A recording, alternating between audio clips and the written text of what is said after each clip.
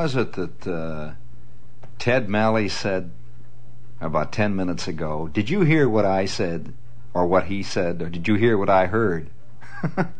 Well, here, I'm gonna have to put it up to you. Did you hear Ted Malley say this? More New Yorkers buy TV Guide than any other magazine. There's a sobering thought. That's a scary one.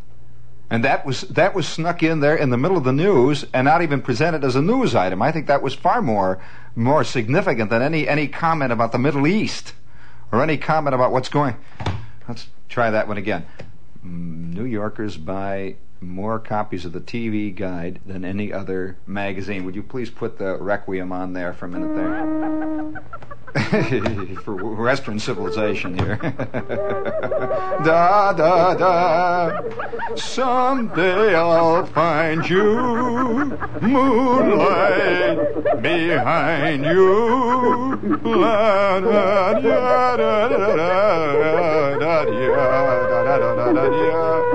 Oh, poor New Yorkers. Oh, TV addicts. Yes, I'll award the brass figligee with bronze oak leaf palm if you can tell me whose theme song that was. Someday I'll find you, moonlight behind you, la ta ta ta, la da da da da, la da.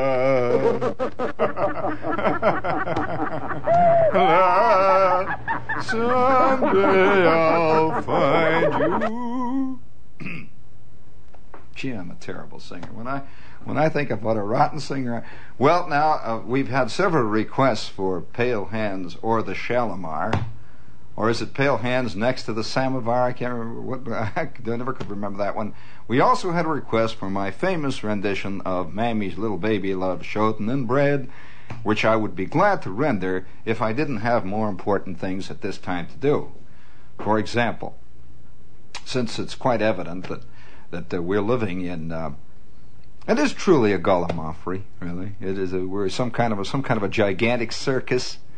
We have to continue it from last night, some kind of an enormous patchwork quilt of lights and flashes, little dark things, and guys doing tap dances, and great brass bands going past, and occasionally great claps of thunder booming out of the darkness.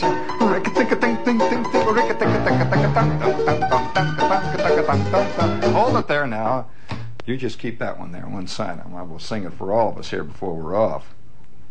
Oh, yes, I mean, there is no real way to pin it down and to say this is the way it is.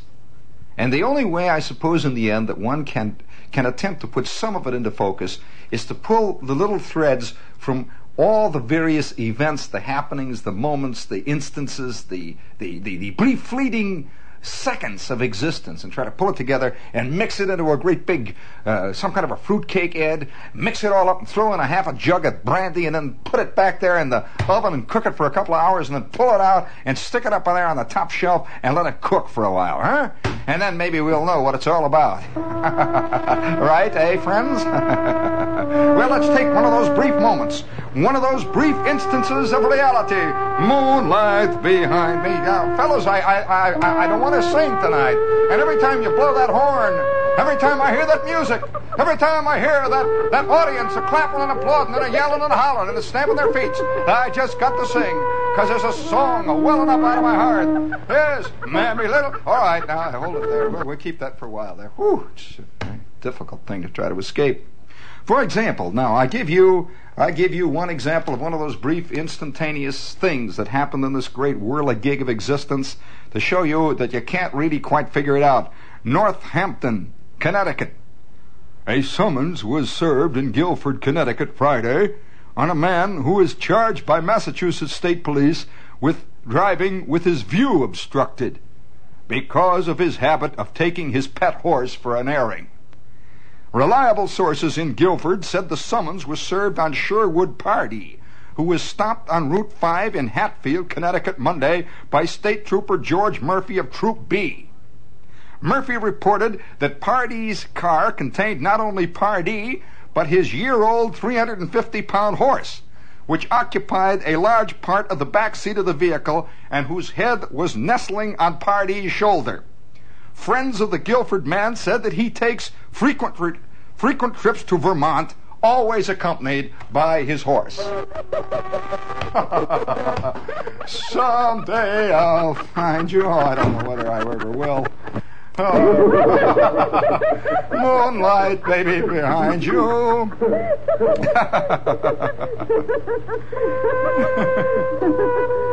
Now, if I were to write a play about this guy who takes frequent trips to Vermont to take his horse out for an airing, I mean, seriously, you know what? How can you idiots talk about the theater of the absurd when you're confronted with life? I'm serious about that. I mean, I have gone to more serious theater, and to me that is fantastically more absurd than the theater of the absurd. Here, for example, now here I got to go into my accent here. Now, in Dallas, Texas, United Press International. Police said today they asked a 70-year-old man if he wants to press charges against his landlady, who shot him in the arm. Nah, he said. Nah, I don't think so. You see, she shot me once before, and I didn't do anything that time. Some moonlight behind. Ah, ta ta ta. Da da da da. Now, I want you to know here, friends and neighbors and fellow sufferers, that in no way, shape, sense, or form am I attempting here at this point or this juncture to put down life in any sense, shape, way, or form. As a matter of fact, I'm probably one of the most devout advocates of existence that you'll ever find. However, what I am attempting to do here is where does the thread come in? No, you see, she shot me once before, and I didn't do nothing that time. No sense in riling the waters, is all he had to say. And you know, in the end, who can fault him on it? In the end, who can say he was wrong?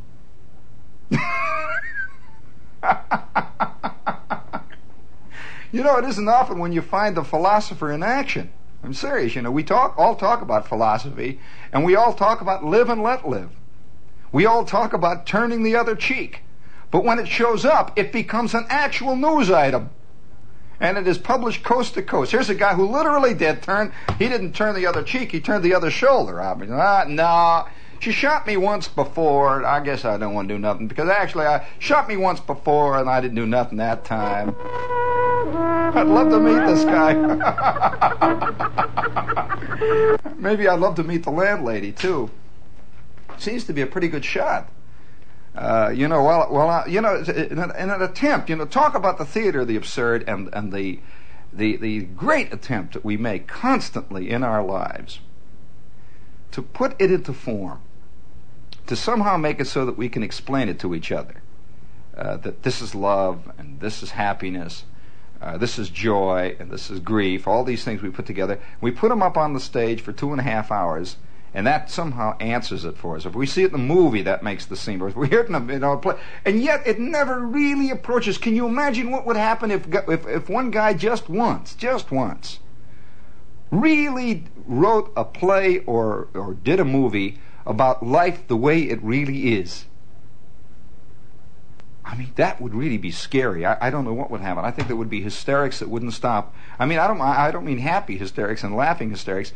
I think it would frighten people. A gigantic bowling ball has come rolling down that vast alley 7 of existence, and there you are, pin number 8.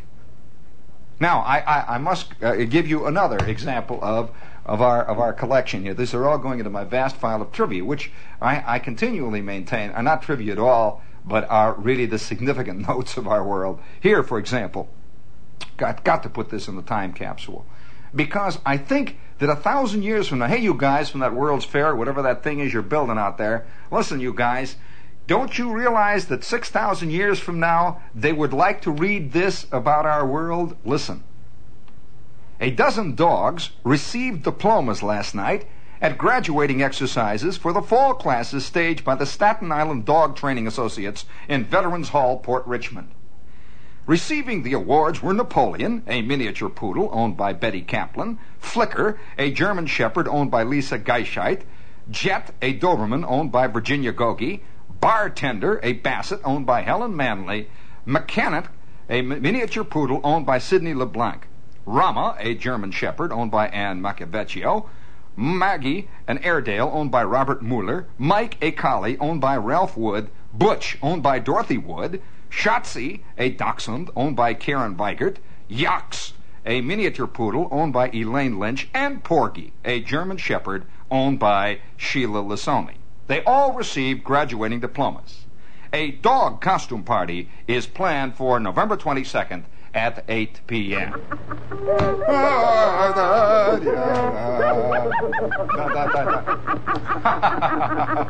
I wonder who barked the valedictorian speech. There. Our anthropomorphism knows no bounds. Now, I think this is a highly significant, a very, very significant note about our time, because it tells about our attitude towards the animal kingdom. We're trying to turn them into people. If at all odds, I know a lot of people who are trying to turn themselves into dogs and weasels, but that is not reported in the press usually. That's usually reported in the annals of psychological journals. However, this is. I would love to see now. If I were to show you, if I were to write a scene now, all of my little playwright friends are taking notes now.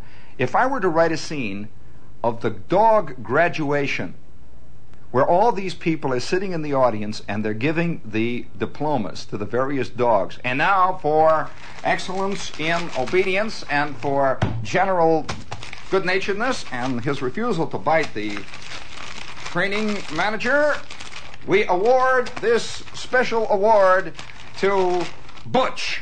Would you please come up here, Butch? Would you please come up here, Butch, and bring him up here? And now to Butch, ladies and gentlemen, we want. And then Butch stands and faces the audience. They give him his diploma. He goes back. And then there is the air somehow in the gathering that Butch is now taking the torch from the failing hands of dogs who have gone before him.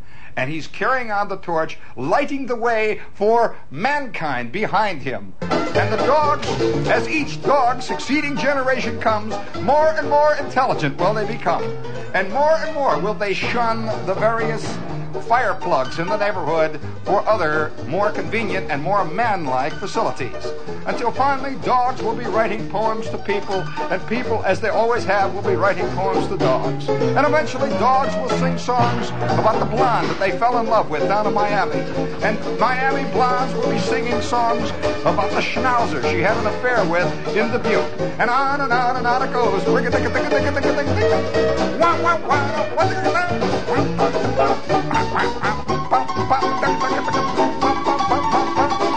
boy, are they dancing tonight.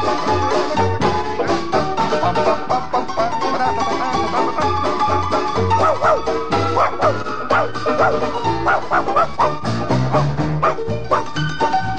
Quack, quack, quack, quack. Wow, wow, wow, wow, wow, wow, wow, wow, wow, wow, wow, wow, wow, wow.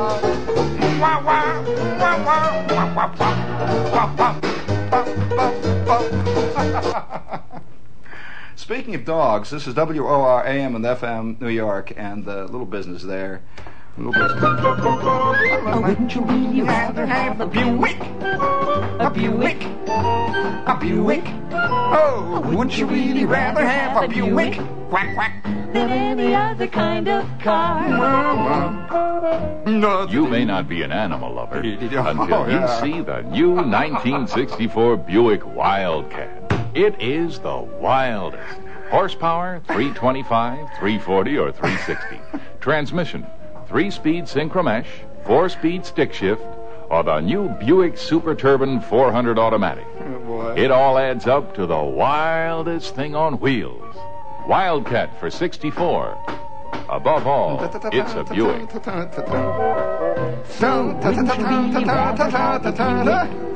You may not be an animal lover, but you'll love the Wildcat. Quack, quack. This here. Boy, was that an unconscious gag. Just came right out. Let's see, speaking of unconscious gags, we have with us here tonight, Mandarin House. And I can see why guys in the end begin to be devotees of the senses. You know, about all you really know is that occasionally you get a kick or two out of life. and if you're a person who enjoys occasionally eating, and I mean really good food, unusual and spectacular food, I would like to recommend most respectfully and highly the Mandarin House restaurants. The one that I particularly enjoy is Mandarin House down on 13th Street between 6th and 7th. And both of the Mandarin restaurants are vaguely, subtly different because each is chefed by an individual artist. The other Mandarin House is up on 2nd Avenue, just a little bit north of 57th Street. It's on 2nd Avenue. They have bars. They're open on the weekend. Mandarin down on 13th between 6th and 7th, and the one up on 2nd Avenue. Beautiful, spectacular, fine restaurants. Okay? All right. Now, let's see. We also have here Christmas promos. See, make your Christmas merrier by sharing. Okay? Send some money to WOR. Box 710, Times Square Station, New York. I'm a terrible person. Really. You know, this Christmas fun thing really is a great thing, and every year it's a tremendous success. And if you would like to help kids throughout the New York area who are orphans and so on in hospitals, WOR every year, in case you don't know about it, every year buys a tremendous collection of really fine gifts. They don't go out and buy little plastic dolls that you squeeze. Fine gifts that are expensive gifts and that are real gifts, and they distribute them, of course, naturally free to kids throughout the area. And if you would like to help, send whatever you can to Box 710, Times Square Station. Okay? Now, getting back though, Christmas at any given time during the year, whenever there is some kind of a big holiday, one kind or another, many truths become evident. I don't know why this is. I don't know why. Of course, there are many reasons why, probably, and we could spend the next 15 semesters on this show discussing why, for example, man feels the need for holidays, mass celebrations. Has it ever occurred to you that that's an interesting thing, that in every civilization, and even in the most primitive civilizations, there is that moment when man celebrates something. They all get together and they start beating on drums. In one way or another. Or they all get together and they start running flags up. Now, they develop a ritual, you see. The ritual itself somehow draws people together. Ritualism itself. And in that moment, perhaps maybe this moment of truth does come out, whatever the truth is, or the moment of oneness. But ritual is an intriguing thing. One of the rituals that we have, and this is a subtler kind of a ritual, I suppose, but one of the rituals that we have is that we are a very different creature than our obvious, by ritual I mean, one of the rituals we have is the statement over and over again in plays, dramas, one thing and another, books, songs, that man is a very different creature from what he obviously is if you were to stand back 1,000 miles and watch him through a microscope or a telescope or whatever it is you had, some kind of a great vision you could see all of man. You would have a very different idea of what man is than what man claims he is. Now, could you imagine just what if some kind of a completely foreign body to us, we can't conceive, of course, man in his ego, can hardly conceive of any other creature ever any place else having what we ordinarily call intelligence. Of course, when we refer to the term intelligence, again, we refer to man, you see. We always think of it in terms of man. Now, we can't conceive of any other kind of creature having a completely different thing that is above and beyond and totally removed from intelligence itself. That could be in many ways, and I hate to use the word superior because it would be different, you see. it would be completely different. The mind of a giraffe, let's put it on this plane, the mind of a giraffe cannot be compared with the mind of man, because all the problems pertaining to giraffedom, all the aspirations and the pressures and the daily things that happen to a giraffe are completely different and foreign to the man. So it is impossible to really compare a giraffe to a man unless you are going to be unfair and say, well, now the giraffe, we'll see how many tricks he can learn. Automatically you're doing a man thing, you see, to him.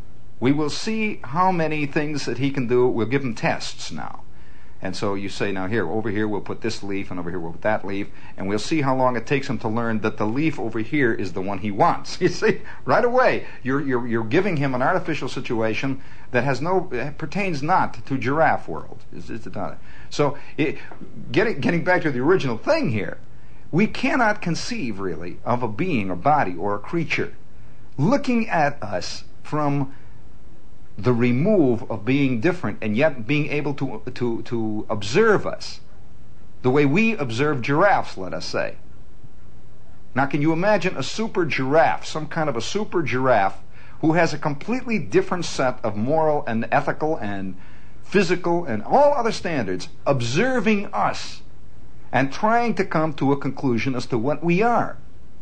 Now, let us say that this being has what we call ordinarily intelligence. But this intelligence, we'll say again, is of a far greater or broader scope, primarily because he's not us. He can be objective about us because he isn't us. He does not have 2 legs. He does not have 2 arms. He does not have a fantastic desire to make the scene with a chick named Marie. You see, so he does not have all the hang-ups. He's in short not human. On the other hand, we can be observant about him, you see, because as we see him, let's say he's this giant glob. Well, we can observe this giant glob. You know, it comes from planet X or something. We can observe this giant glob objectively because we do not have any subjective reactions to him. Yeah, you don't feel any warmth. He only superficially resembles Aunt Teresa because he's fat. But outside of that, you know, he goes glop. Or he's a great glob. You see, it's 17,000 feet across and 20,000 feet deep. So it's very hard to compare him with even Aunt Clara, you know. So in the end, you cannot make any. You're not subjective. You're objective, and so you will begin to observe him just the way scientists will observe the ant, or he will observe the whale, or he will observe the bluefish, or whatever it is he's observing objectively. Well, now I wonder what kind of conclusions this creature would come to, observing us, say, over a period of 1,000 years, as to what kind of a creature we are.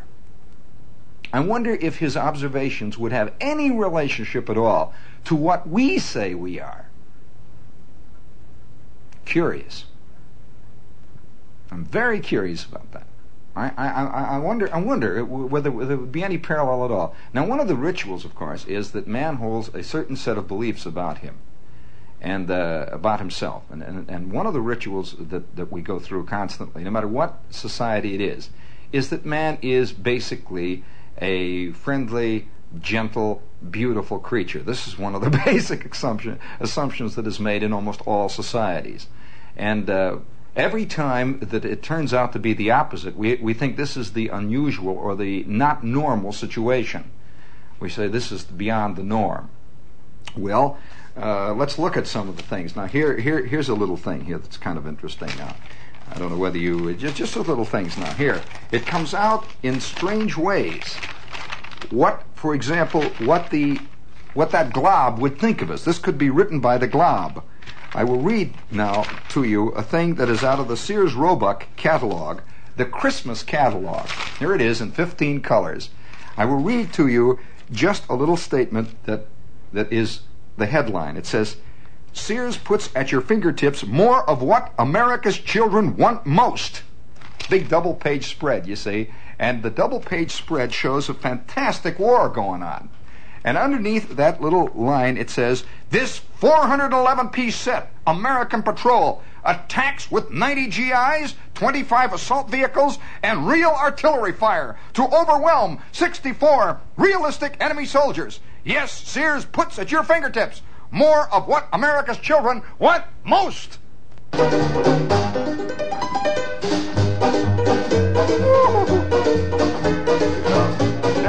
Now, to go on even further than that, you can say, well, that's obvious, the kids have always wanted to play with soldiers. But why? we like to pretend that the idea of war and all this is repugnant to us, and yet throughout the ages, more people have written about war, have played with little soldiers, have played they are soldiers, until finally today, you know, that you can buy about 15 different types of uniforms for kids. Your kid can be a little colonel in the Air Force, for example. That's a scary thought. They're never T5s, you know. You can be a little, you can get a little colonel suit. You can get a little lieutenant colonel in the army suit, artillery, and a little thing cross cannons on. And you can practically pick whatever suit you want, and the kids dig it, of course. Now, again, relating to that thing which we believe we are, which as opposed to what we are. Now, there is another wildly interesting thing that's going on in the doll world, for example. Dolls today are doing their darndest to reproduce life. Now, there is a growing trend in America, and I suppose you've become aware of it because you've no doubt seen it, of adults collecting dolls.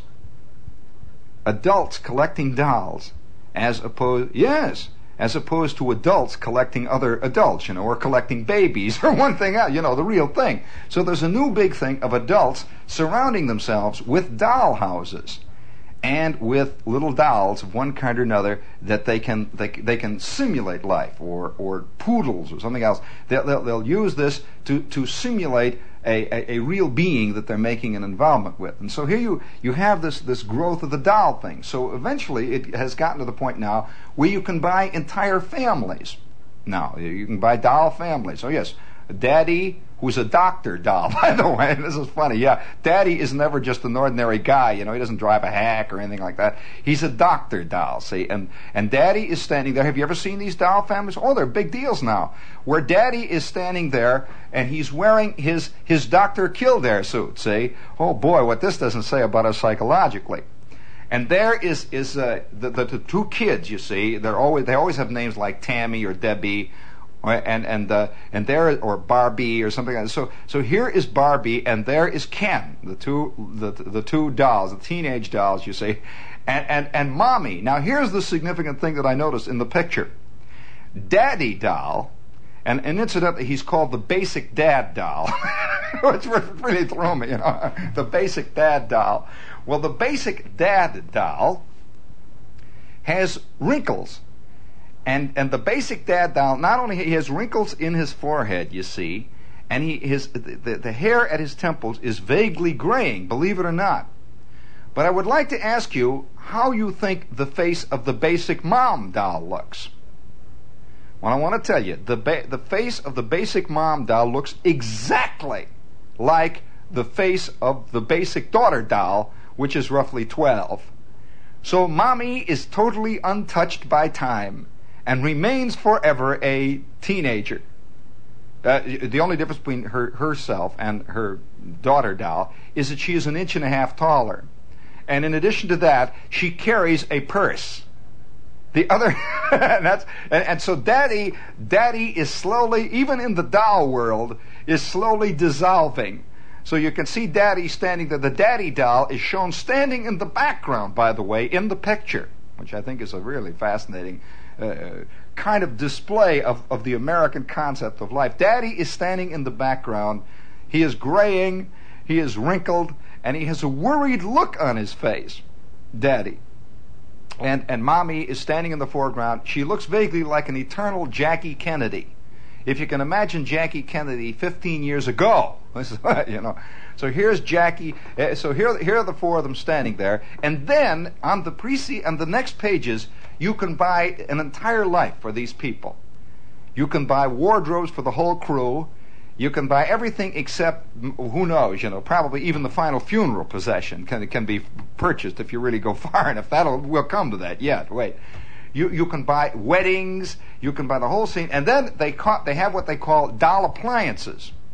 Oh, yes. And so at the age of 8 or 9, already the little kid realizes that all the dolls have to have all the things. You can buy now a doll electric can opener. And, oh, yes. You can buy all the trivia that people have surrounded, little electric toothbrushes and the whole scene, the whole business. Now, there is a doll. You can buy even now, speaking of going further into the doll world and the concept of life, you can buy a doll now that is called something like the Busy Doll. Well, anyway, this doll, I don't know, it's probably transistor operated or something. This doll is designed to be fed, you see. And while you feed the doll, this doll throws the food all over the house. Oh, yeah, you'd say. Oh, yeah, that's right. Now, this is a reproduction of life. Of course, dolls do everything else now. They wet and the whole scene. They do all that. Now, I'm sure that on the drawing boards already is the little Eddie doll, spelled O-E-D-I-E, short for Oedipus. Yes, the little Oedipus doll that very shortly after you buy this doll and wind him up or plug him in, he grows to hate you. You see, grows to hate the little girl that owns the Oedipus doll. And also he has wild, insane desires about the little, oh yes, I mean, if you're going to reproduce life, you might as well go all the way, you see. And after you have this doll for about a year or so, the doll turns into a real problem. He begins to hang around with other male dolls around the corner, and all of them start wearing little girl dolls' shoes, and it gets to be a mess, terrible. Little Oedipus. Of course, and I think it would be kind of fun. Then, on the other hand, I'm sure that if the next year after that, they would have the little JD. You see? You can buy yourself this lovely little doll that one day, while your back is turned, busts a window. And writes upon the mirror a simple 4-letter expletive. And then the kids can play problem parents. You see, they can get down and say, I don't know what to do with little J.D. Did you see what J.D. He says, I don't know. We're trying to bring him up. Well, the whole thing is approaching a really interesting phase of psychological and philosophical denouement. Oh yeah. Now, the question is, are we really against these things? Of course not. I don't think we are. We would not reproduce them for play. We couldn't possibly. And so, again, during a time of, I suppose you might say, during a time of national Halloween or national Thanksgiving Day, or whatever the particular ritual happens to be that we're celebrating, or whatever it is in other countries, I'm sure little bits of the truth come floating out that during the year you never see. You don't hear about these dolls during the year generally. And all of a sudden, during the holiday time, the basic dad doll makes his appearance. And it's a kind of speaking of the basic dad doll, in another kind of way, here is, there is another thing too. There is an example of the house there. You can buy a whole house for the doll. Now, I'm not talking about a doll house. I'm talking about like a milieu in which the doll lives at. And so the doll is known to have a dream house. You can buy let's say if the name of your doll is, let's say, Betty, the Betty Dream House.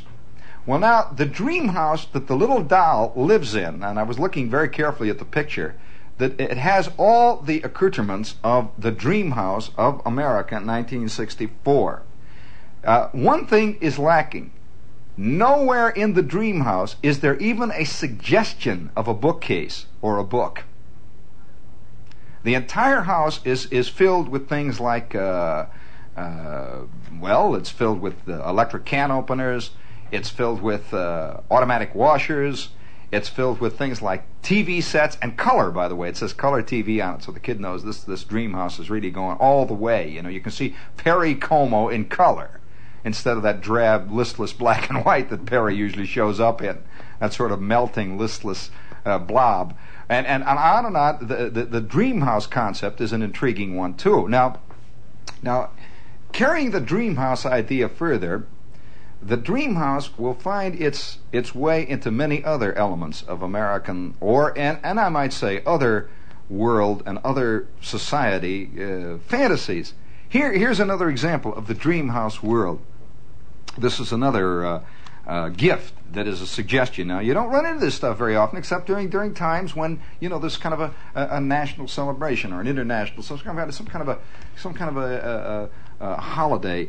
Here's one. He says, "Want an elegant hideout for your TV guide? Striking gold color mylar mesh, non-tarnishable, with a dramatic big felt TV studded with rhinestones on the front." It's a beautiful gold lame cover for your TV guide. With rhinestones, studded with rhinestones, this big TV. Sounds like a beautiful thing. It says, you'll want to keep it right on the top of your TV set where it will show. And you will take pride in passing it to your viewing guests who want to check something in their weekly guidebook. It's called the Golden TV Guide cover. I like the idea of viewing guests. I don't know what a viewing guest is. I suppose, that brings up some pretty awful ideas and thoughts too. But nevertheless, this is not in any way, shape, or form. I hope you don't feel that this is putting this down. It is in just here it is, and that's life. I think critics often mistake.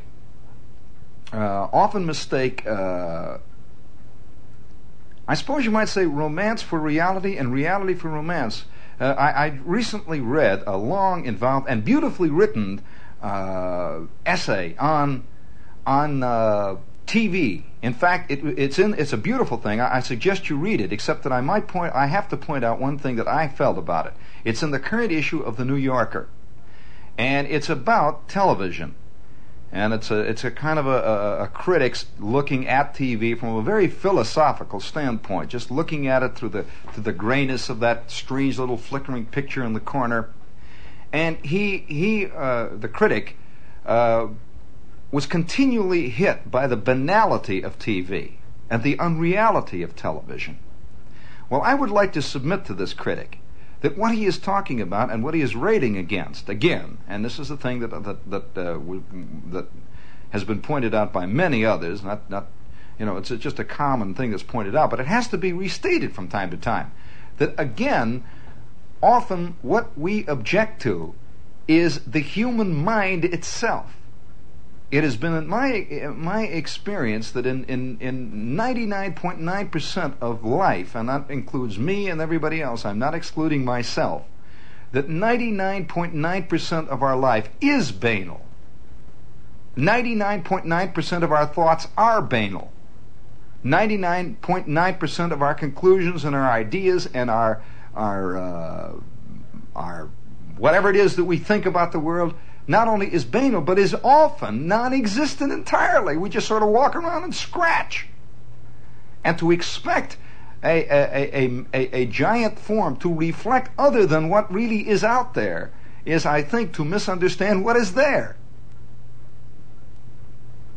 In short, and I'm not trying to say that the world is composed of slobs. No, the world is composed of men. That's all.